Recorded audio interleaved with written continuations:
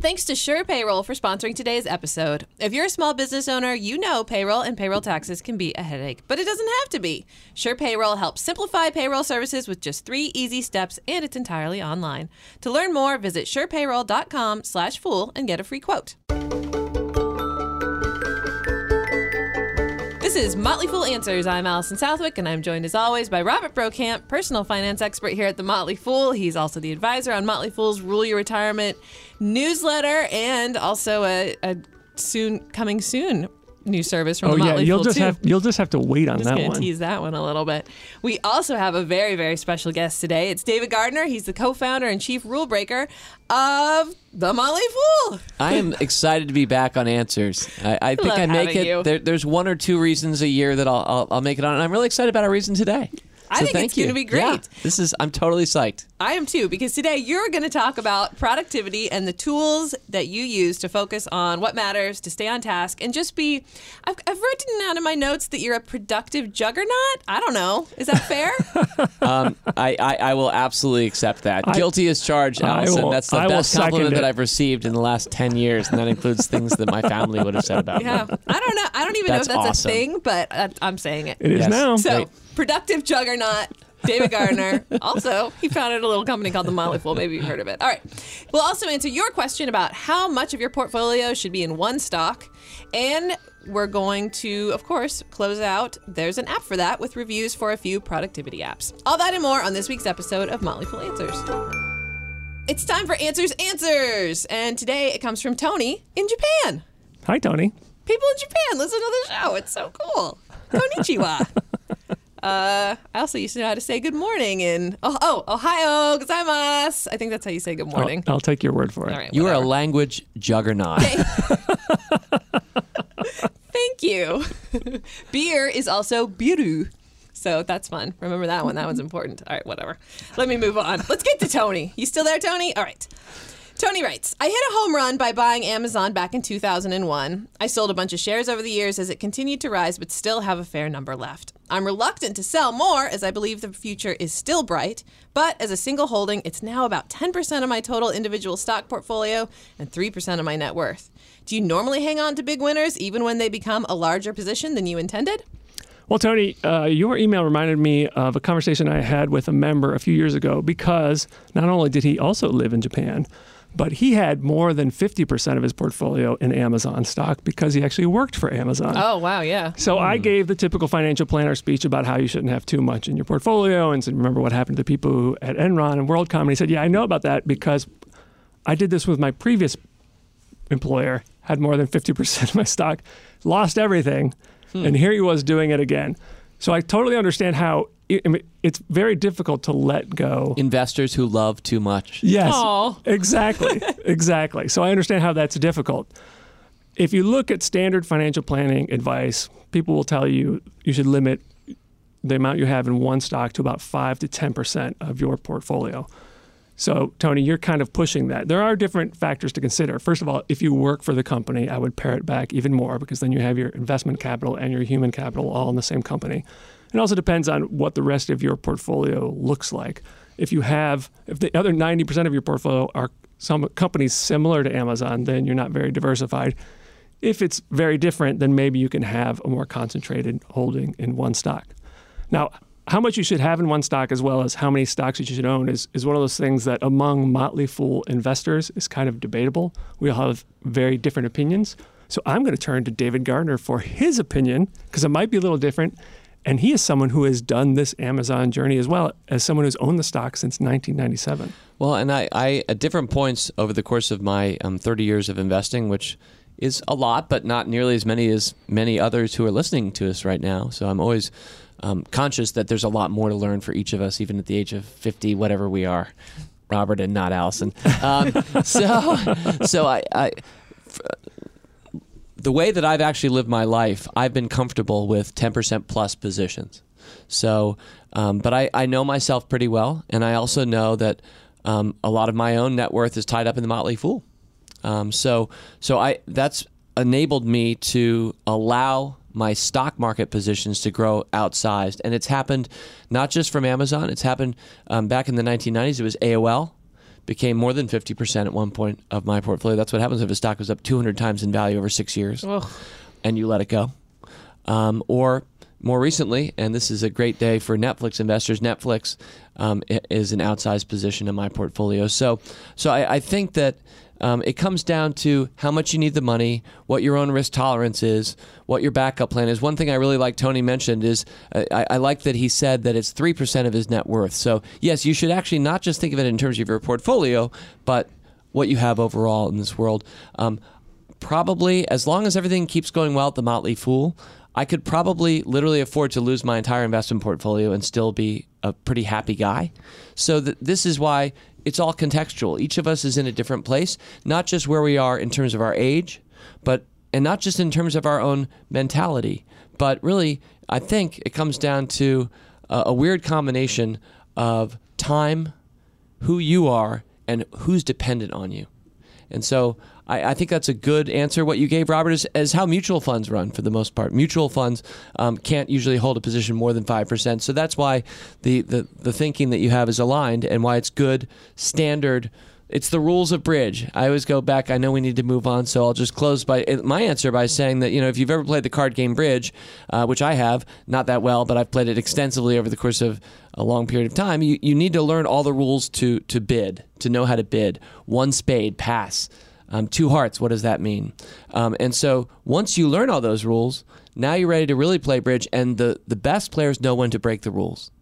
And so there's a little bit of rule breaker vibe here in my answer, but the best players know when to break the rules, but they're taking a risk to do so, and they know the downside of being burnt. In the case of cards, it's a bad hand. In the case of your wallet or your net worth, it's much, much more important. So I think we each have to get to know ourselves, our time, and proceed accordingly. But I personally have broken a lot of the rules when it comes down to asset allocation by letting big stocks like Amazon grow and not selling them and letting the great... if you're looking at the company and you believe that Amazon's going to be relevant 5-10 years from now, or Netflix, the list goes on, then I feel comfortable with that. Final answer for me, that I kick it back to the stars, is that one thing you can do is, Tony, you can systematically sell off portions. So you could just say for any position that I have, if it's outsized, let's say it's 18% of your portfolio. How about this? How about over the course of the next 8 years, sell off 1% of that stock, of your 18%, I should say, every year, so that you're down to 10% over the course of the next 8 years. In other words, and it doesn't matter where the stock is at that point. It might be down, it might be up. You just systematically, and I'm picking arbitrary numbers and timeline here, but systematically sell down a portion over time, and because you're going to be able to redeploy the funds. Thanks again to SurePayroll for sponsoring today's episode. If you're a small business owner, there's a way to be more productive. Oh, hey, look at that. Perfect. This is so perfect. You can get more efficient by managing your payroll, and the people at SurePayroll are here to help. They will help simplify your payroll process with just 3 easy steps, and it's all online. And as soon as South Camp Industries takes off, we're using them to manage our leather clogs, loofah, and whiskey conglomerate. I've already decided that. In the meantime, if you run a small business such as a restaurant, dentist office, charitable foundation, or even a little tech startup, you can check it out at surepayroll.com/fool.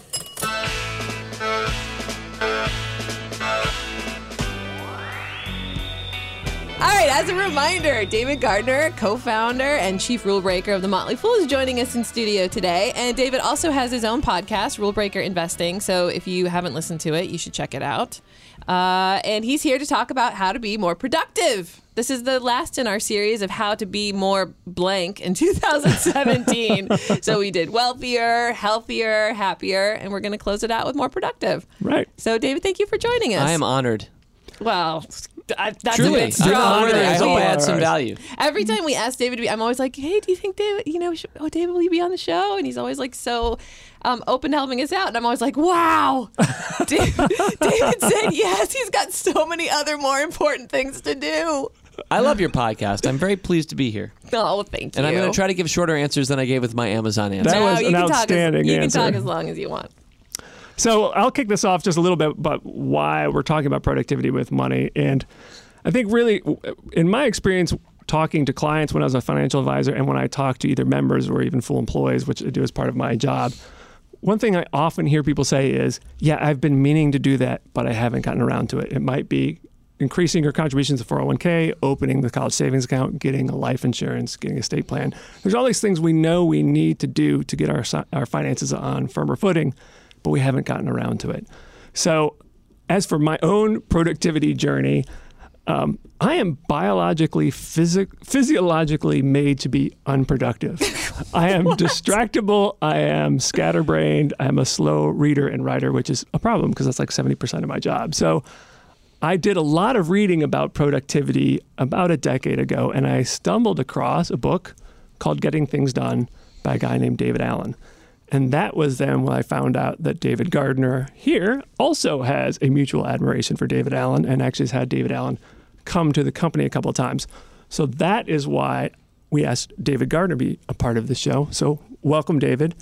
Thank you, Robert. Would you consider yourself a naturally productive person? No, I would not. In fact, it wasn't until probably my early 30s when I first read Getting Things Done, David Allen's book. A lot of people use the acronym GTD. If you're part of the cult, then you already instantly recognize what GTD stands for. It stands for Getting Things Done, David Allen's, I think it was early 2000s book. Yep. So I was desperate to be more productive at that stage. We had 3 young kids. I was in my early 30s. The Motley Fool was humming. I was doing things like book tours, needing to pick stocks, needing to help run the company, and lots of other things besides. And plus, I wanted to have fun. That's a big part of being productive, is getting the stuff done that you don't want to do, that you have to do in order so that you can do what you actually want to do. Mm-hmm. And in fact, one of the things I try to do these days is free up as much time as possible for myself. So part of being productive is a completely selfish aim to just be able to do the stuff that I want to do in life. Got you. Would you say that you have an actual system at this point? And the GTD is a system, although David Allen will point out that there are a lot of ways to do things. There's no one particular right way. And I will point out that you had him on as a guest on your podcast in December, 2 episodes, and certainly recommend those if you're not familiar with David Allen. But would you say you have a system? I wouldn't say I have a system. I know the system. So if you heard my answer earlier about Amazon talking about the card game Bridge, I've learned the system. But then you start to learn how to tweak it and make it your own. And David Allen himself would be the first to say, yes, exactly. You should learn the orthodoxy, and then you should start to be a heretic in whatever way makes sense for you. So I don't think of myself as having a system per se. I actually have not read the book Getting Things Done. So now I'm feeling like I am not getting enough things done. Can you explain kind of the gist of what he's proposing I do to get things done? Philosophically, the main point is that you need a trusted system to capture all your commitments and responsibilities so that you can free up your brain to be more productive, to be more creative. Because if you rely on your brain to keep track of everything, first of all, it's not very good at that. And second of all, it's going to cause you a lot of angst. So there are 5 steps really quickly. The first is to capture all the things, collect what has your attention, collect. So he even just suggests you sit down with a piece of paper in the morning and for 5 minutes, just anything that pops into your head. Need to pick up Charmin. Also need to let my boss know I'm quitting my job. And by the way, I need to also get to my kids' kindergarten assembly. To speak there, whatever it is, you're just and you just fill that piece of paper, and then you start having collected. Step 2 is you clarify and process what that means. So you start saying, okay, well, the following 2 are when I'm in my car, so I'm going to put that in my when I'm in my car list, and then I'm at work list, and maybe talk to my spouse list, and so you start to process those, and then third, you then organize it. Okay, I've got car, talk to spouse, and stuff at work. And so if you have an extra hour, what are you going to do? The classic GTD answer is the first thing you note is what your context is. Because you can't actually go pick up Charmin at Safeway if you're sitting here in Fool HQ in the studio. So all that really matters right now is what Fool HQ things for us, or at work for you, whoever you are, if you're at work. And so you would just look at that context. And then the question is, how do you pull up that context? I like to use the computer or apps. So I use OmniFocus as a Mac person myself. OmniFocus is a pretty comprehensive app for doing this. It's not specifically a GTD app. In other words, it's not David Allen's product, but it's people who love what David Allen does and have created a product. There are other listy kinds of apps that you can find. You can also use a journal or yellow legal pad, I guess. But the key is that what I love to do is just immediately filter, drop down list, filter at work, and then see, okay, oh, that's right, I need to go talk to Allison and Robert and do the podcast, or talk to them ahead of time about what we're going to do on the podcast. So you know your context, and then you're ready to act within that context. By the way, I don't want to be too comprehensive here, but just to finish out the 5 steps, I guess, since I put it out there. So 4th is that you reflect and you review frequently. So you if you have stuff you need to do or things you need to say to your partner, make sure you're checking back in with that list. Don't just write it down and then forget to go back to that list. Otherwise, you faked yourself out, right? You externalized it, got it out of your head, but you didn't actually do anything with it. So 5th and final, of course, is just that you do. You engage. You simply do. So to the extent there's a system here, that's the foundation of the system. But there's a lot more to it. There are tropes and things. Maybe we'll touch on a few of them. There's enough here that it fills a really good book. Getting Things Done was a life changer for me, a life improver for me. But we'll do our best to give a few more examples to inspire people. To circle back, Robert, you were saying, that thing like, I need to do this thing. I need to finally do my finance. What you kind of opened with that.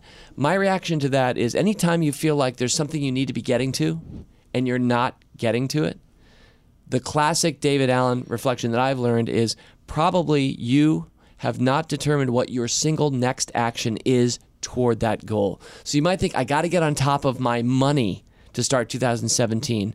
Well, that sounds like about 100 different actions probably. What's the actual next action? What's the single next physical action? Watching the movie of what you need to do to get on top of your finances in 2017. And all that really matters is that next action, that first step up the mountain is the only step that matters when you're at 0 steps. So I think determining your next action is like a profound key productivity enhancer. Right. Another one that I know that you're a big fan of is the 2-minute rule.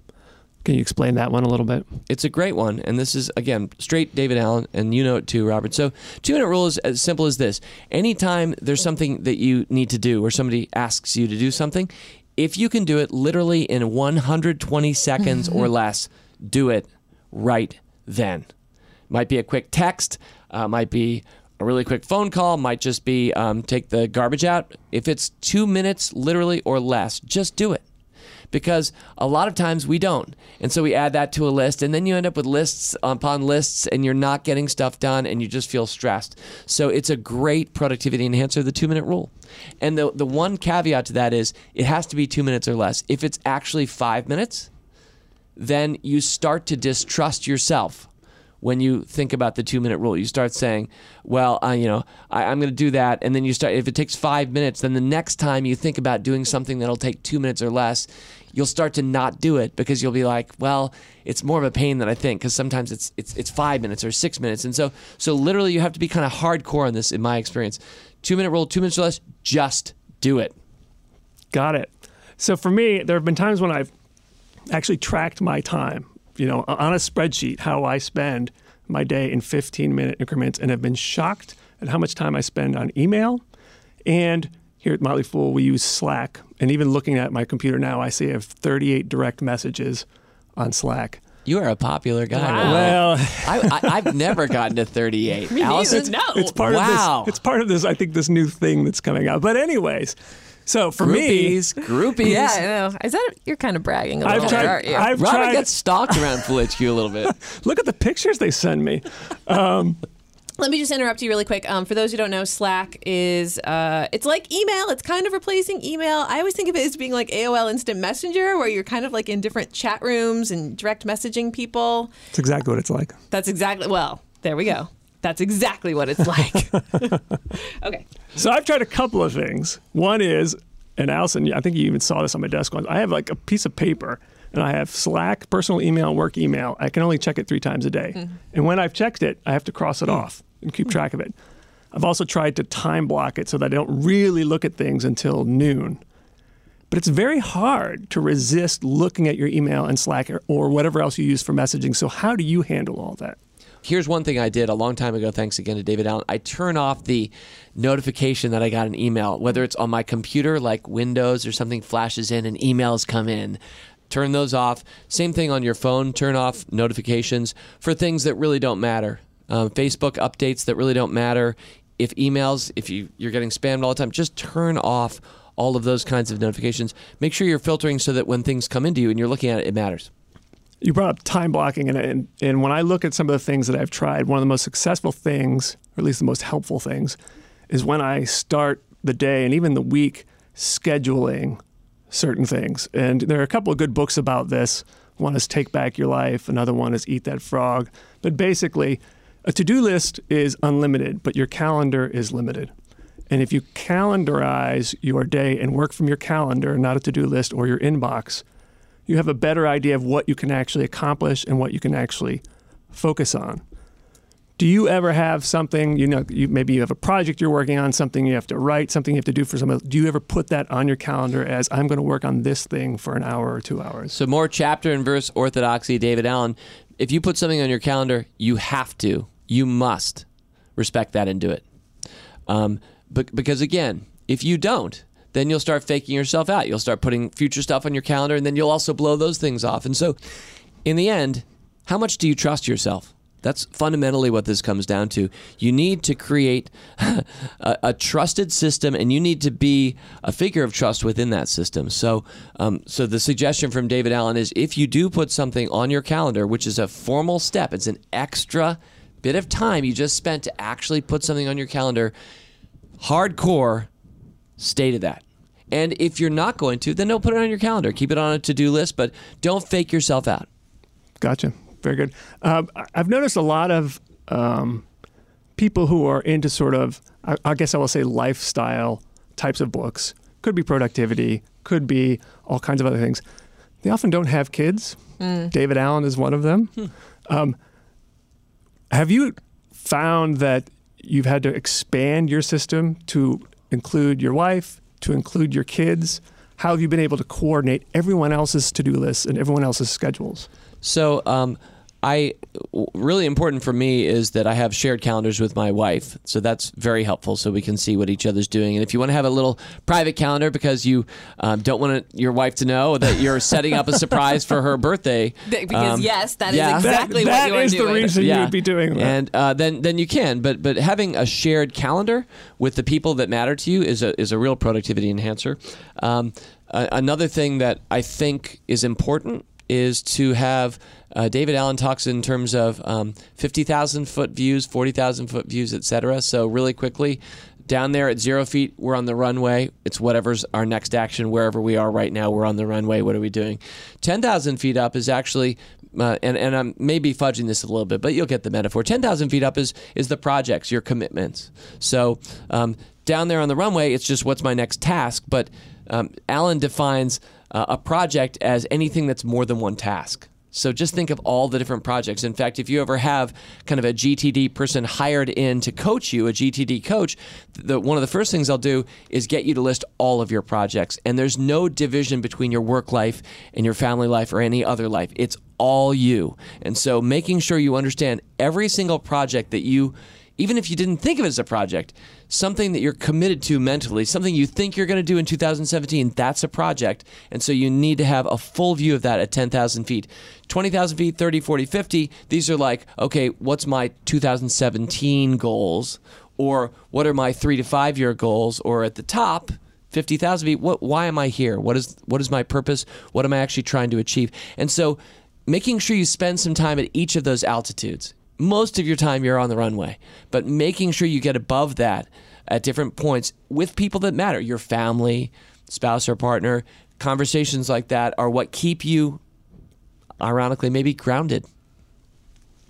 Any other particular challenges you have with being productive? Anything that you still struggle with on a regular basis? Well, a key feature to, again, orthodox getting things done is that you do a weekly review. And this is probably where most people fall off the wagon. And I have, in a way, fallen off the wagon, but in a way just kind of made it my own. So I guess I've just rationalized falling off the wagon. But I don't like that wagon anyhow. Well, and I don't know about you, Robert, but because I know you're a GTDer yourself. But the weekly review, the idea is to block off an hour or so and look over all your projects. So if you have 117 projects, which is probably about how many projects you have, whoever you are, if you actually are honest with yourself and list it, then it seems daunting to go over 117 things every week. Now, the truth is you don't need to look over all of the projects. What you do is you look over the next actions for each of the projects. And maybe some of the projects aren't relevant right now, so you could skip that. But the idea is to look back and kind of re-engage, recommit, and review all of the commitments that you've made to yourself and others on this weekly basis. And I don't, admittedly, if you watch the movie of me in a given month, I'm not doing weekly reviews. For me, the way that I've made it my own a little bit is I think a lot of the time we need to do weekly reviews. It's because we don't want to deal with stuff. So we're like, oh, that's right. I do have to. Taxes are coming. Quarterly, I have to make okay. So I will make sure I'm reviewing that and doing that. But what I've ended up doing to make it my own, and this is a weird, idiosyncratic, geeky admission on my part, and I don't often talk about this, but this is why I come on Motley Fool Answers, it's a safe space with Allison and Robert, is I randomize a lot. So randomizing for me is gamifying life, and I do that a lot.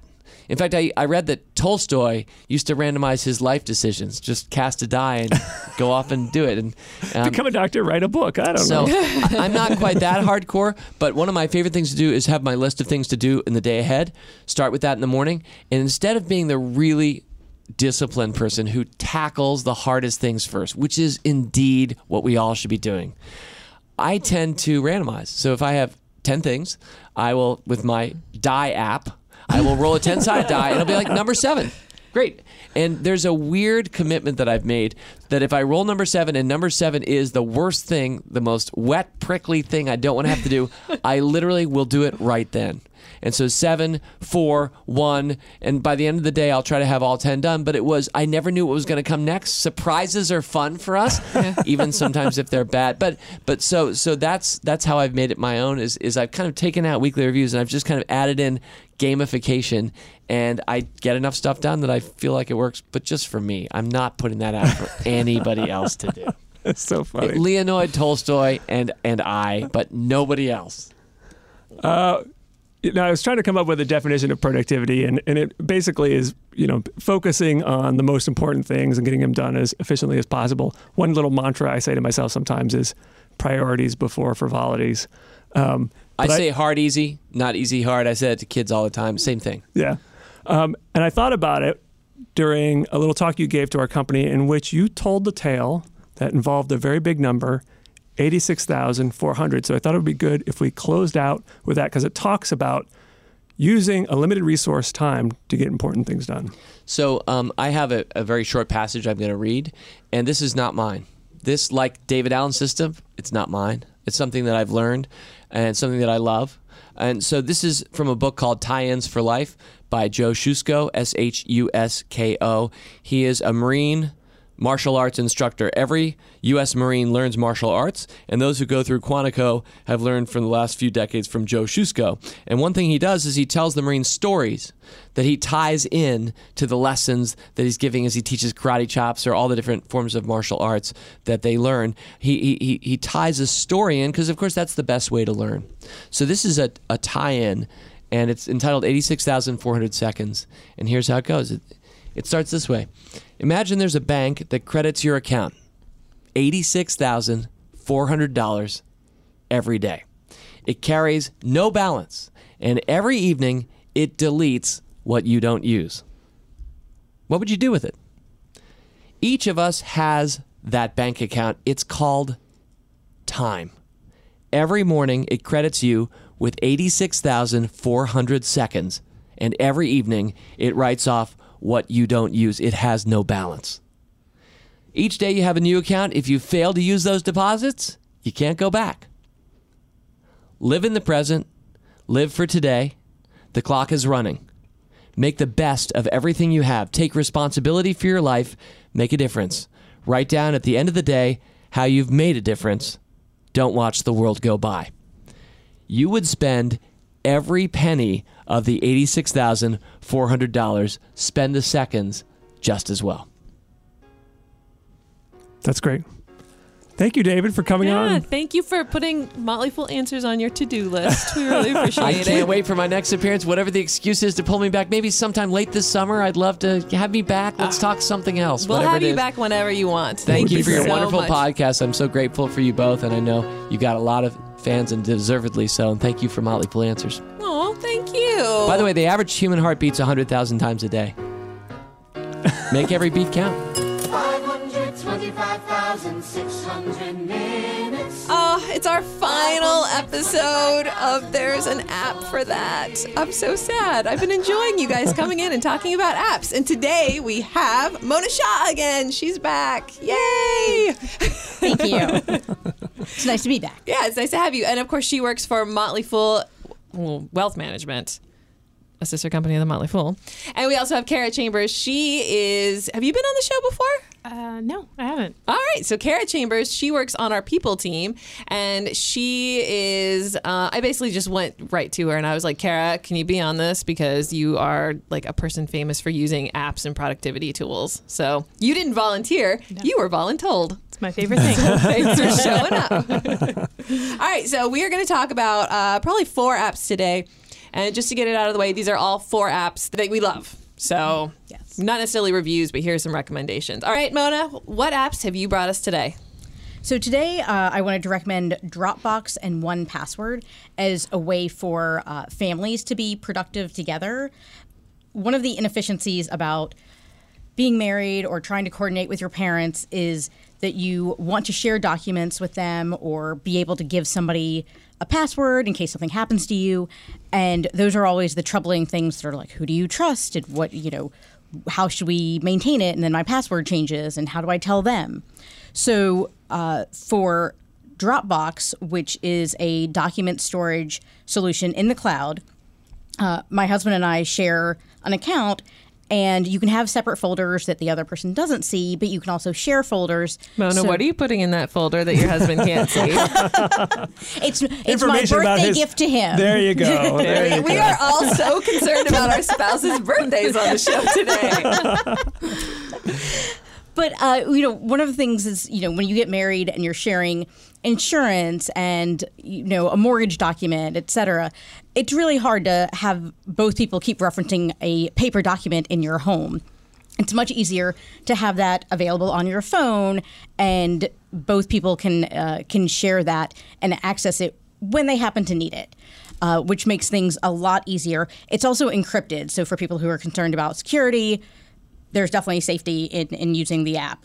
The other thing is, for people who have aging parents, they might want to be able to have access to their will or other documents that, would help them manage their parents' lives a little bit better.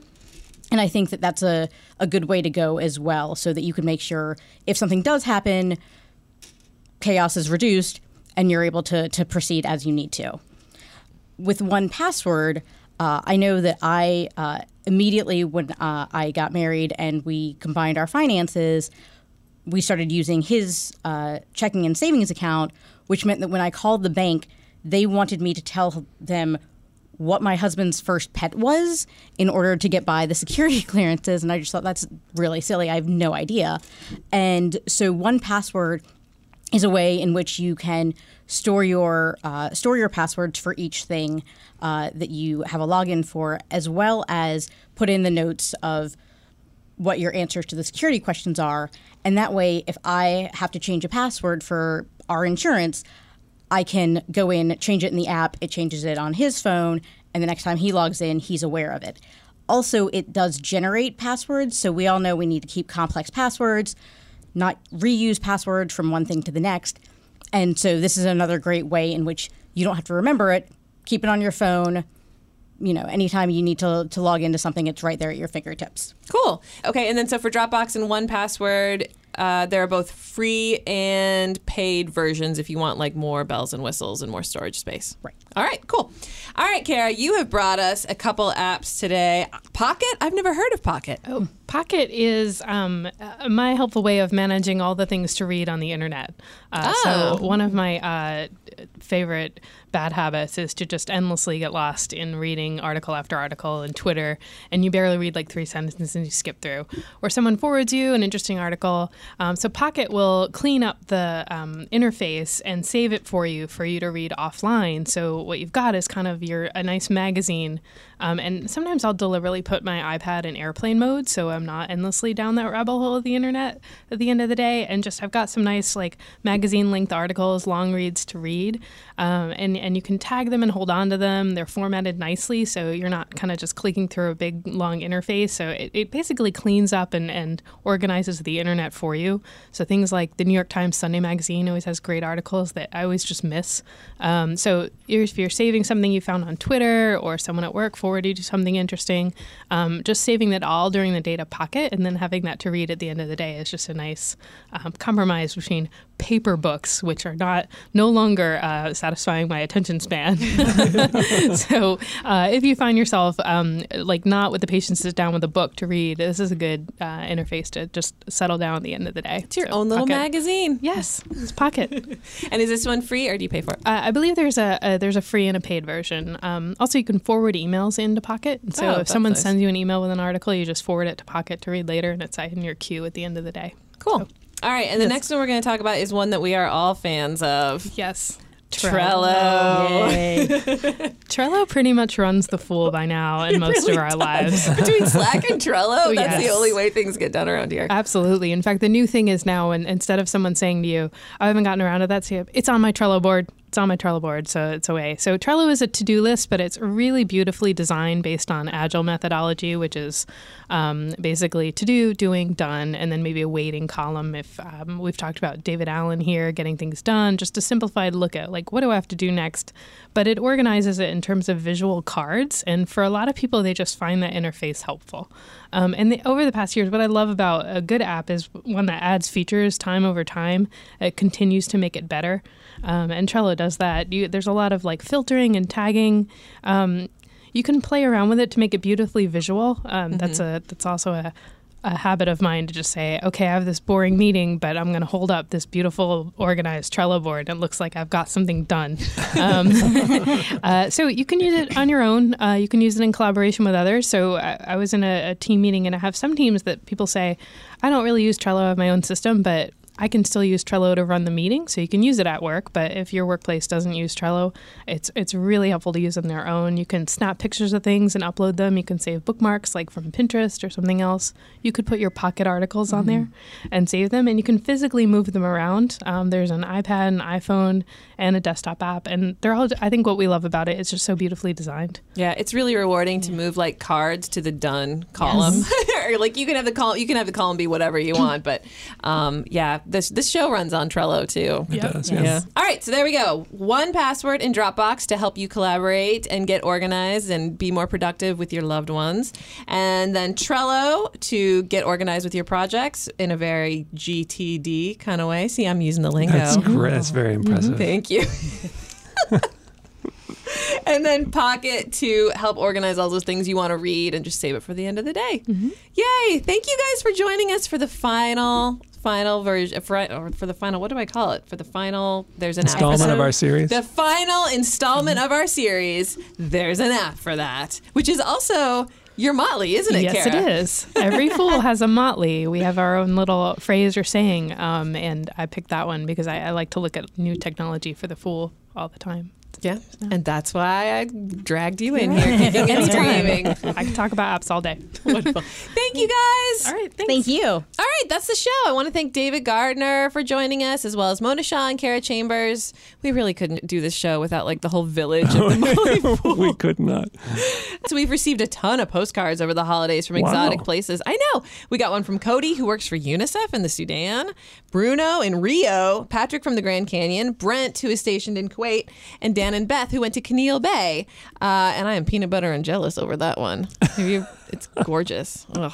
Well, these are all, you guys all live such exciting lives. And compared to if us. we haven't said this already, we hang all those up. They don't go into a pile. Everyone can see these postcards. Yeah, Yeah. because we're very proud of them, that our Yeah. listeners are so cool. All right, so our email is answers@fool.com. Remember how we set up that phone number for people to leave a question in a message?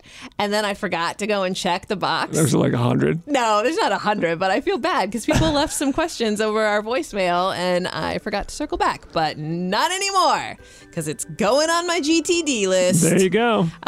So, yes, please send us your questions to answers@fool.com, or you can call and leave a voicemail at 1-800-MRS.FOOL. All right, the show is edited productively by Rick Engdahl. For Robert Brokamp, I'm Allison Southwick. Stay foolish, everybody.